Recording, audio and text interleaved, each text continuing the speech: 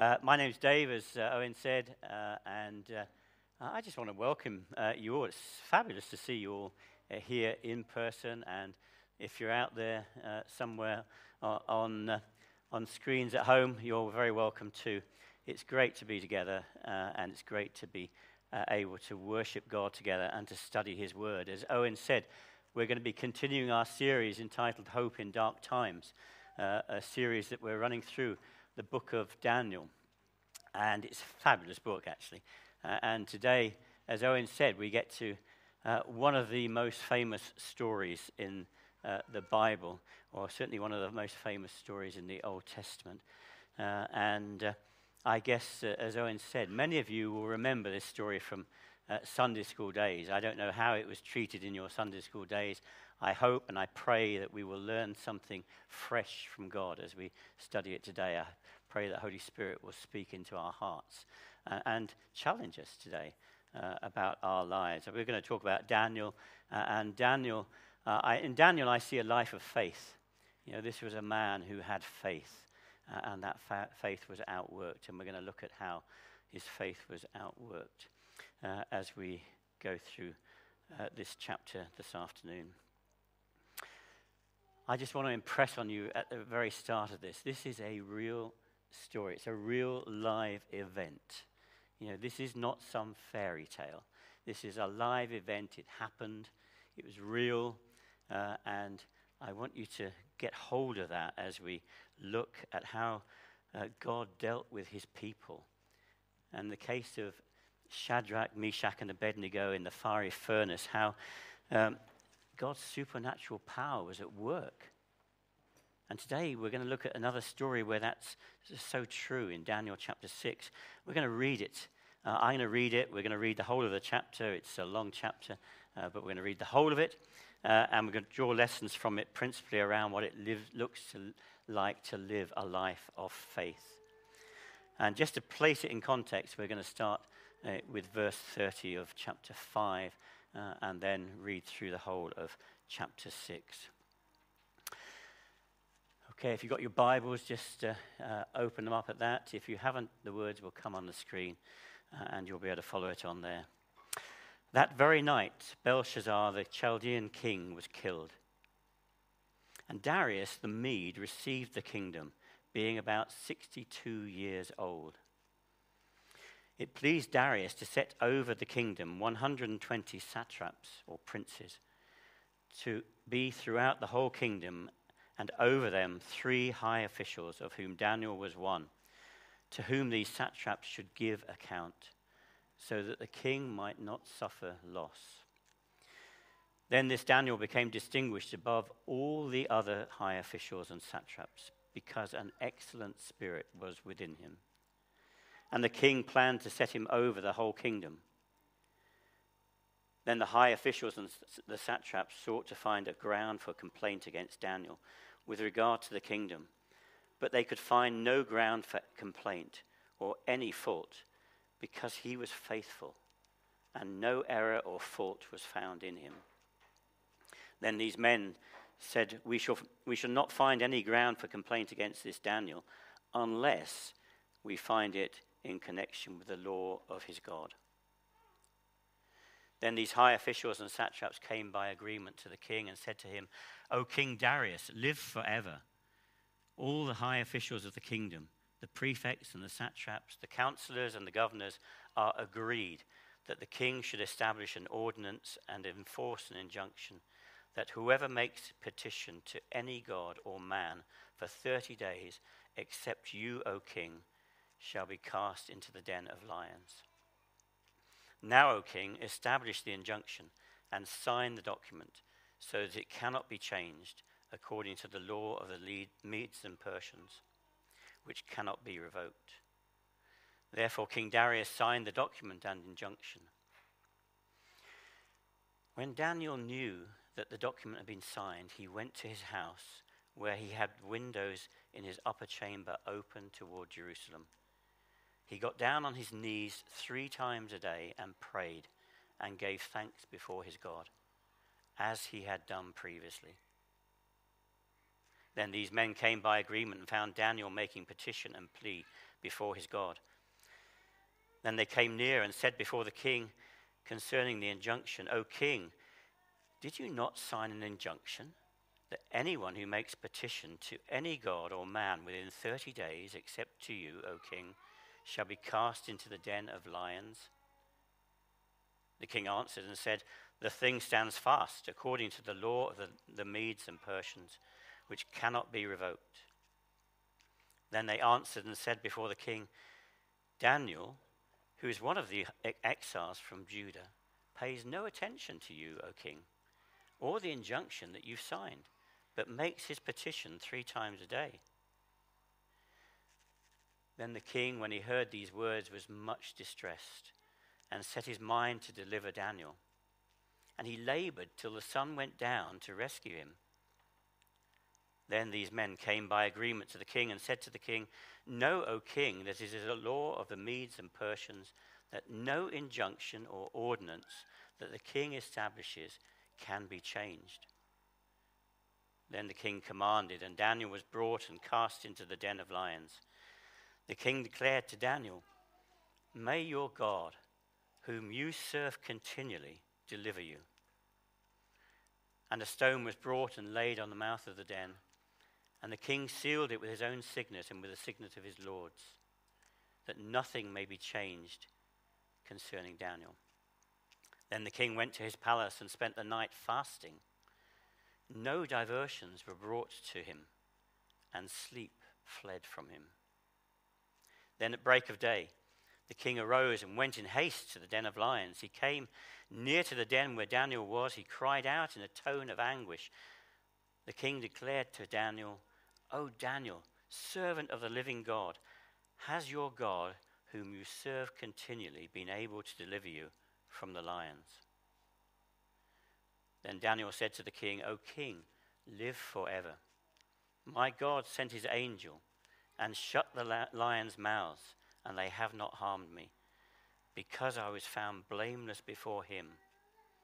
And also before you, O king, I have done no harm. Then the king was exceedingly glad and commanded that Daniel be taken up out of the den.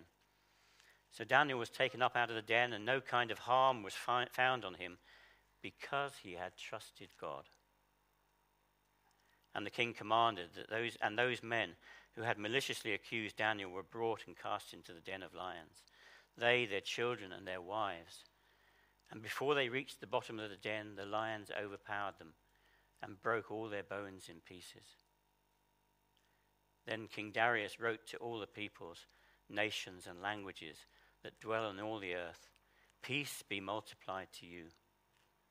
I make a decree that in all my royal dominion people are to tremble and fear before the God of Daniel, for he is the living God, enduring forever. His kingdom shall never be destroyed, and his dominion shall be to the end. He delivers and rescues. He works signs and wonders in heaven and on earth.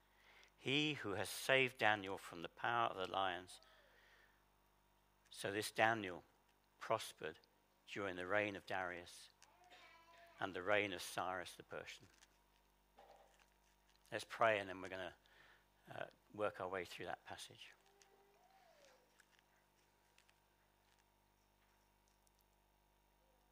Lord Jesus, I pray that by your Holy Spirit you will teach us afresh from this passage this afternoon.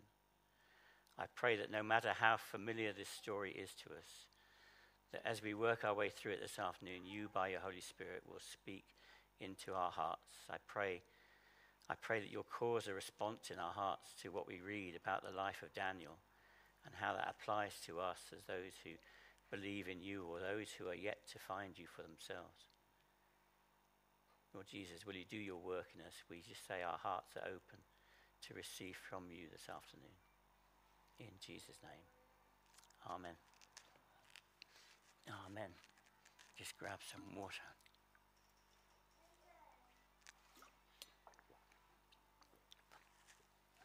So as we saw last week, Belshazzar was ruling Babylon. He was a proud and arrogant man, and he continued to worship idols. Our reading starts with the demise of Belshazzar and the downfall of the Babylonian kingdom, in line with the message that Daniel had delivered to the king.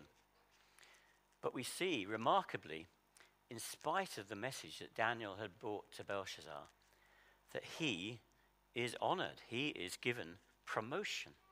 He's promoted by Belshazzar before Belshazzar, is killed and Darius takes over the kingdom. Now, as Darius takes over the kingdom, we see him putting in place his own form of governance. We see it happening today, don't we? When a leader changes, the whole guard changes, you know? The new leader wants to clear out all of those who were there before and put in place his own people who are loyal to him and who are trustworthy. Very often this means clearing out all of those who had positions of authority and power and replacing them with his own selected team. In the days of Daniel, and actually still in some countries today, this would have meant that the former leaders were banished, maybe even put in prison. But remarkably, not so with Daniel. Even as a Jew living in exile, he'd held positions of power in Babylon for over 50 years. He'd survived the rule of many emperors, and they wanted to retain his services and to give him even greater power. He was a survivor. But don't get me wrong, he was a survivor because of God's grace that was at work in his life, not because of his own abilities or qualities. It was through God's grace that he rose to power and prominence. It was through God's grace that he continued to find favor as rulers changed. It was because God had put within him a different spirit. So we see Daniel as one of the top 3 officials in the land, to whom 120 princes would give account. Their role was to ensure that Darius received everything that was due to him, that he should not suffer any loss. And in this role, Daniel continued to impress, so much so that Darius was intent on giving him sole responsibility for the entire kingdom, a plan that was naturally not welcome to the other high officials and satraps. Every so often, there's a television program, a documentary, or maybe a book published that gives us an insight into what goes on behind the closed doors of government in this country or abroad, or maybe behind big business, in the boardrooms of big business. We get a glimpse of the political intrigue, the scheming that goes on, the backstabbing, the clashes of personalities and ambitions, the quest for power and ambition and wealth. Well, what's new? We see this playing out big time in this chapter. His colleagues hadn't done enough to cause Darius to want to promote them. So their alternative course of action was to find something against Darius' chosen one, Daniel, that would discredit him and cause Darius to change his mind. These other officials were determined to find some dirt on Daniel that they could present to the king that would cause him to change his mind, but they could find nothing. That brings me to my first point. Daniel's faith was outworked in his character. We can sometimes lose track of time as we move from chapter to chapter in a book like Daniel. We know he was a young man when he was brought into exile in Babylon, and we know he served under previous kings. But the events we're reading about today happened when Daniel was in his mid-80s. He'd held senior roles in government for decades. He was trusted by kings with collecting their finances. He must have faced in that role numerous temptations. Those who would offer him bribes, the opportunity to use his power and his influence to gain personal wealth or to gratify himself at others' expense. I guess we're all too familiar with reports in the media of those who've been in positions of power in public life or in the business world who've been forced to step down or who've suffered reputational damage as a result of shady dealings, inappropriate relationships, abuse of power, or some other failing. Sometimes it's the very fear of something in the past coming to light that prevents people from standing for public office or causes them to withdraw their candidacy. It's truly remarkable that these other officials couldn't lay a finger on Daniel, that there was no dirt to dish, especially after so many years of public service. This was God at work in Daniel. His faith shone through his character, not just in his dealings with the king, but in the way he interacted with ordinary people. I wonder how it is for us. If we're Christians, does our faith in Jesus lead us to living a life in a way that glorifies him? Do we seek to live our lives in accordance with his word and his will? When we mess up, as we surely do, I do, are we quick to come back to him and to confess and to seek his forgiveness? In recent months, we've started to look towards establishing an eldership team within Foundation Church. And in doing so, we've been keen to ensure, first and foremost, that we gather those whose faith is evident in their character. It's so important. None of us who are meeting would claim to be sinless. Far from it. But we are seeking to have our character shaped by God's word, his grace and his spirit at work in us, and to be faithful in following Jesus. Just as Daniel, whilst living in exile, was faithful in following God, let us be a people who, whilst living in a society that increasingly has values that are alien to our faith, let us allow our faith to shine through in the way we live for Jesus. Secondly, Daniel's faith was outworked in his commitment. Those intent on Daniel's downfall came up with a cunning plan. They realized they'd have to persuade the king to invoke a new law, one which they were confident would ensnare Daniel. To do so, they first lied to Darius in claiming that there was unanimity among all of those in any form of leadership that this new law was required. For this to be true, surely Daniel, one of the most senior officials, would have had to agree. And surely that wasn't the case. But secondly, they appealed to the king's vanity, setting him up as the all-sufficient one. You know, here was Darius, the one who for the next 30 days was to be able to meet the needs of all of the people. The people weren't to turn to any other god or to any other person. They were to turn to Darius. It's quite ridiculous, really, to think that he could have fallen for that, but he did.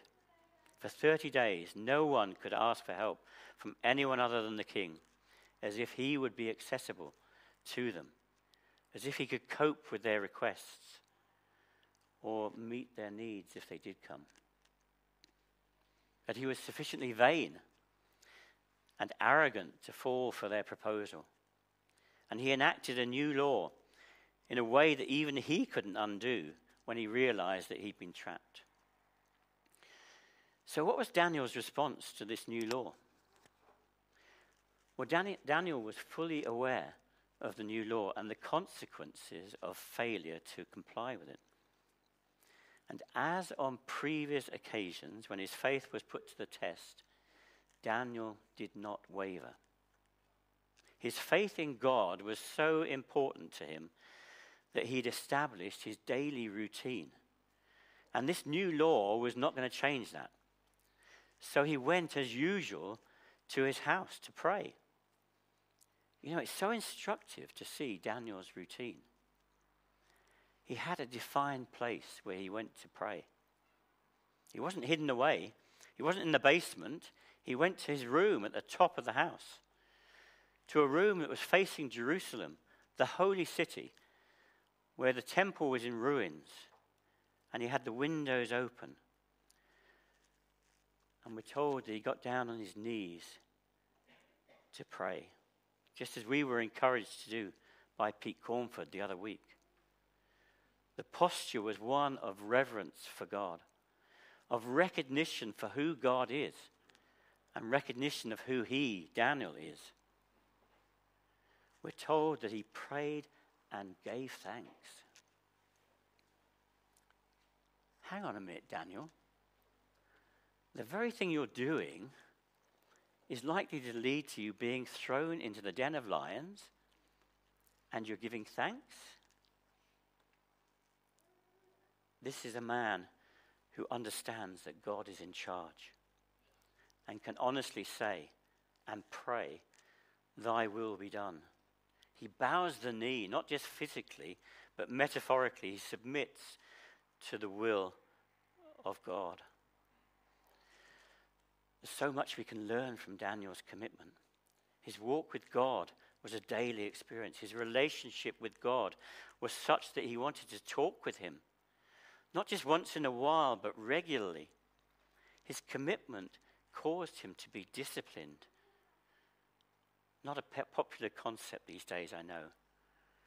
Having a set pattern of praying and reading our Bibles each day only becomes legalism when we do it out of a sense of duty rather than out of a sense of love for God, out of thankfulness for who he is and what he's done for us and the relationship we now enjoy with him. Daniel met with God in this way 3 times a day, not out of duty, but because he wanted to. As I've prepared this, God's challenged me about my prayer life. How much time do I spend talking with him? How much time do I spend? Do I actually long to come into his presence and converse with him? I've got three kids. Many of you in this room have got kids. What a joy it is when they come and they talk to us. Not just sound bites, not just the odd snippet, but when they come and have a decent conversation with us, It's such a joy, isn't it? Just think how God delights when we come and talk with him and share with him, not just what's going on in our lives, but what we think about him as God our Father. I wonder, how's your prayer life? Do we treat God as a slot machine? Go to him only when we need or want something from him? Is our communication with him just a kind of a series of telegram prayers, Oh, I've just thought of something, I'll pray it now, and so on. Or do we actually make time in our day to spend before him? Tell him how we feel about him, how we feel about all that he has done for us, and give him the glory and the honor that's due to him. I wonder how each of us would have responded if we'd been placed in the same position as Daniel. What if a law was passed in this country that banned us from praying or banned us from meeting together? Would we be like the disciple Peter when Jesus was arrested and Peter was put on the spot and he disclaimed, knowing Jesus, he said, "I don't even know who this is"? Or would we perhaps be content to go into hiding to pray or to meet for fear of being found out? Or would we, like Daniel, be full of faith? Would we stand up firm against such tests? Would we be prepared to take a stand for God's kingdom principles and values rather than to submit to those of an alien world. Daniel's faith shone through in his commitment to God and in wanting to maintain his relationship with him. Let's seek to do the same. Let's be serious about our prayer lives. You know, we've got an opportunity on Wednesday night to gather together as a whole church to pray. Seize that opportunity. Please join with us to pray. It's so important that we pray collectively, but we pray in person, individually as well. Do join us on Wednesday night. Thirdly, I want us to see that Daniel's faith was outworked in his confidence in God. Here Darius realizes that he's been tricked. He would love to have revoked the law that he'd agreed to, but it was in writing, and according to the law of the Medes and Persians, it couldn't be changed. It couldn't be withdrawn or amended, even by the one who had signed it into existence. So Darius was trapped just as the officials had planned. Isn't it interesting to see Darius' reaction in verse 16? He clearly recognized Daniel's devotion to God. He'd seen it for himself. He clearly knew that there was no hope for Daniel unless God intervened. And even he, a pagan worshipper, seems to encourage Daniel in his faith and to join Daniel in asking God to deliver him. When we read how troubled he was at the thought of Daniel being thrown into the lions, and all because of his vanity and naivety, it's clear that he had huge respect and admiration, maybe even affection for Daniel. Daniel made no defense when he was brought before Darius. He didn't point the finger at his accusers or seek to justify his actions. He didn't even call witnesses to attest to his good character. Instead, he allowed himself to be lowered into the den of lions, knowing that his only hope of surviving the ordeal was if God intervened. This was yet another massive test of Daniel's faith. When the king came to the den in the morning, there was a sense of relief and joy as he heard that Daniel was still alive. Daniel's first response to the king was not a hostile one. Yeah, why did you allow me to be put in this situation? Didn't you see what my false accusers were up to? No. He speaks respectfully to the king. And he gives God glory for preserving him, for sending an angel to shut the mouths of the lions. Just as God had delivered Shadrach, Meshach, and Abednego from the fiery furnace, so he acted to save Daniel from the lions. Just as his three friends emerged from the furnace with no smell of fire on them and without any singeing to their hair, Daniel was brought up out of the den, and no kind of harm was found on him because he trusted in God. You know, our God doesn't do things in half measures. As Paul puts it when he writes to the Ephesians, he is able to do far more abundantly than all we ask or think, according to the power at work within us. You know, this is a miraculous escape for Daniel. Something only God could do. Let me ask you, do you believe in the God of the miraculous? Are you able to believe the miracles that you read in the Old Testament, maybe the miracles that Jesus performed or we see in the performed by the disciples after Jesus' death? And you think that was okay for then, but not now, surely. I tell you, God is still at work. God is still performing miracles. Yes, you agree?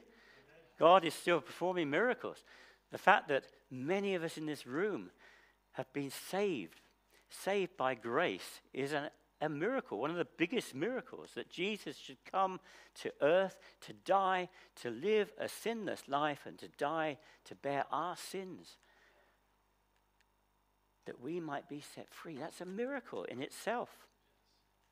The cancelled penalty of our sin. When you pray, do you do so believing? You know, we've seen some miraculous healings in life groups, in our families. You know, God is still at work, performing the miraculous. Believe it. Our God is the same yesterday, today, and forever. You know, we recite that verse many times. But do we believe it? Because if we do, then the God of Daniel is at work today, still performing miracles. Before we finish in chapter 6, I want us to see how what we've read points us towards Jesus. After his resurrection, when Jesus joined two disciples and talked with them as they walked towards Emmaus, he explained to them that the events that had taken place in Jerusalem, the crucifixion of Jesus of Nazareth, and the disappearance of his body from the tomb, had all been spoken of by the prophets.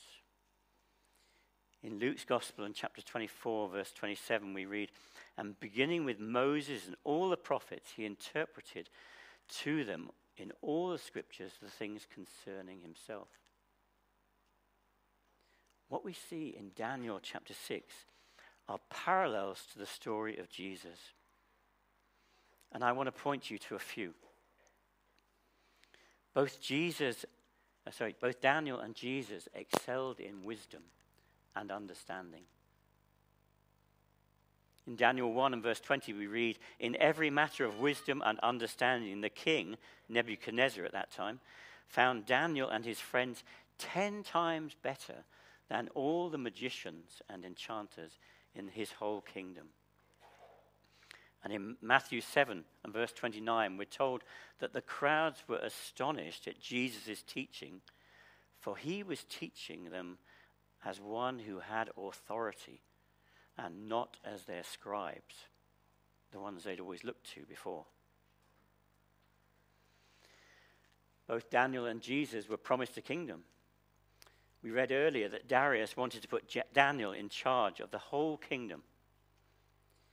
And then in Isaiah chapter 9 and verse 7, the great prophecy about the coming Messiah, we read that Jesus, that of the increase of his government and of peace, there will be no end on the throne of David and over his kingdom, to establish it and to uphold it with right justice and righteousness. Next, we see that no fault was found in either of them, but they faced trumped-up charges. Earlier in our passage, we read of Daniel, they could find no ground for complaint or any fault because he was faithful. And his accusers said, "We shall not find any ground for complaint against this Daniel unless we find it in connection with the law of his God." And then in Luke 23 and verse 4, Pilate says of Jesus, "I find no guilt in this man." But the chief priests claimed he stirs up the people and that he was one who was misleading the people. Both were convicted in spite of an unwilling authority figure. Darius was greatly distressed when he realized the implications of the law that he'd passed. In the case of Jesus, neither King Herod nor Pilate could find any wrong with Jesus. Pilate wanted to release him, but he bowed to the pressure from the crowds, egged on by the chief priests and the elders, to release Barabbas instead and to crucify Jesus. Next, we see that a stone was sealed over the entrance to the pit or the tomb. We read earlier that after Daniel was lowered into the lion's den, a stone was brought and laid on the mouth of the den and sealed in place with the king's own signet. You'll recall that after Jesus was crucified and laid in the tomb, a stone was rolled across the entrance, and Pilate gave instructions. You have a guard of soldiers. Go make it as secure as you can."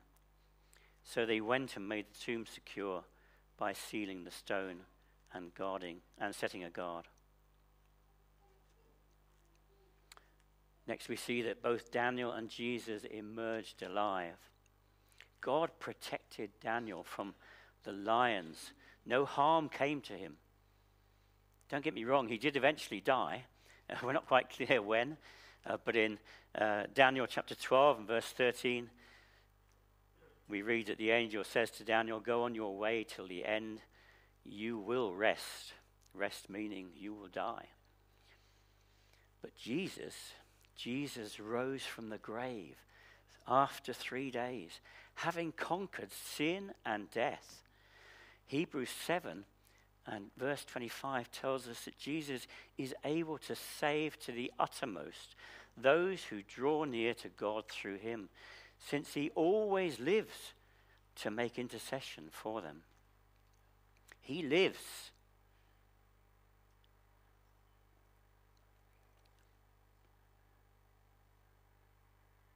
He lives. I'm just finding my notes now. iPads are great, except when your finger moves over too much. Well.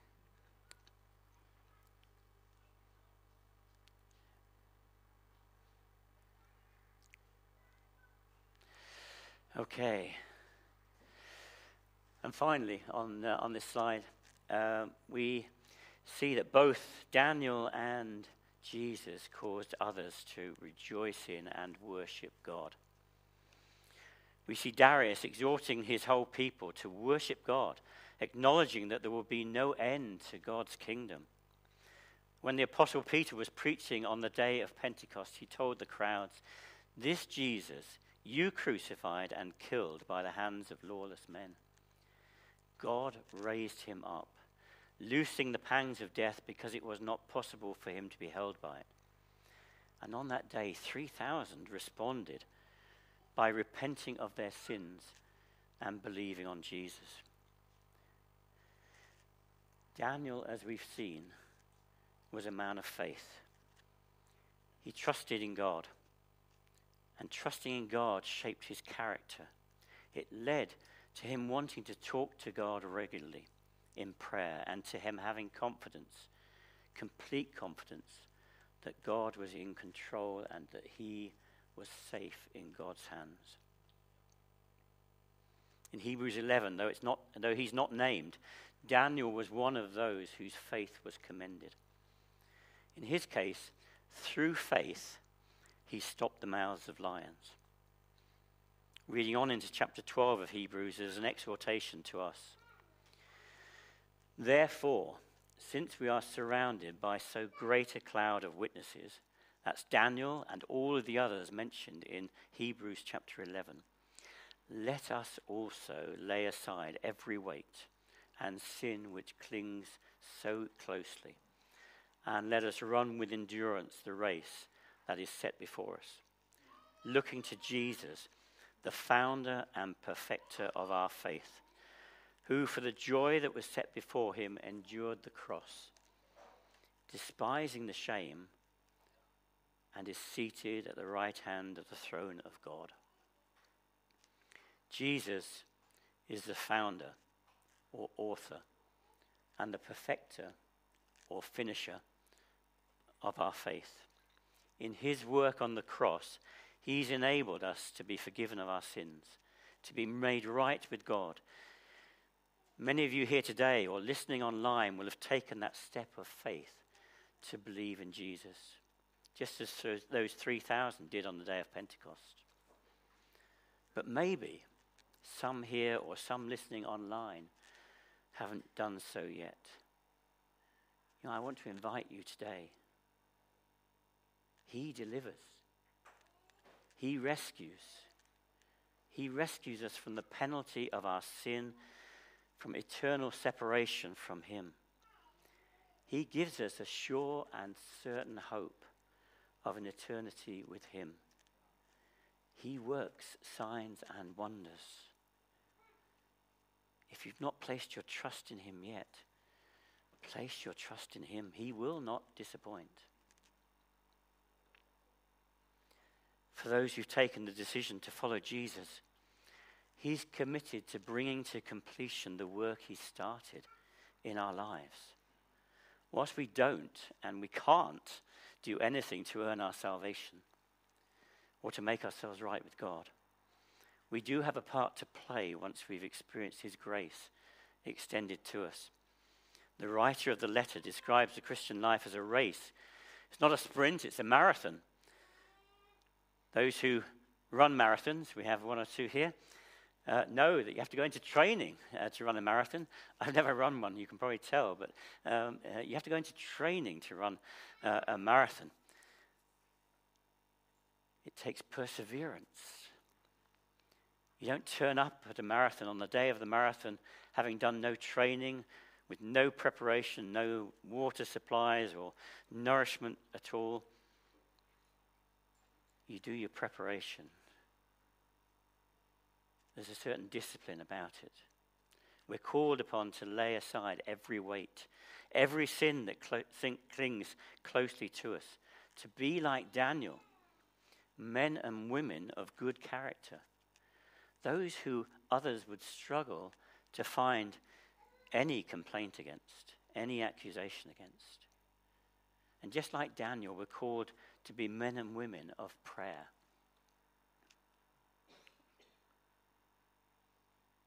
A people who have confidence that in all situations God is in charge. Let me ask you, are we those people? Are we those people who've put our trust in God and that we're serious about following him? We're serious about being of good character. We're serious about talking with him, communing with him, sharing our lives with him, but actually bringing him glory. Are we serious about our relationship with him in such a way that we will trust him no matter what we face? No matter what challenges are put in front of us, we will know that God is in charge. Let's be those people. I'm going to hand back to Owen and we're going to sing our final song.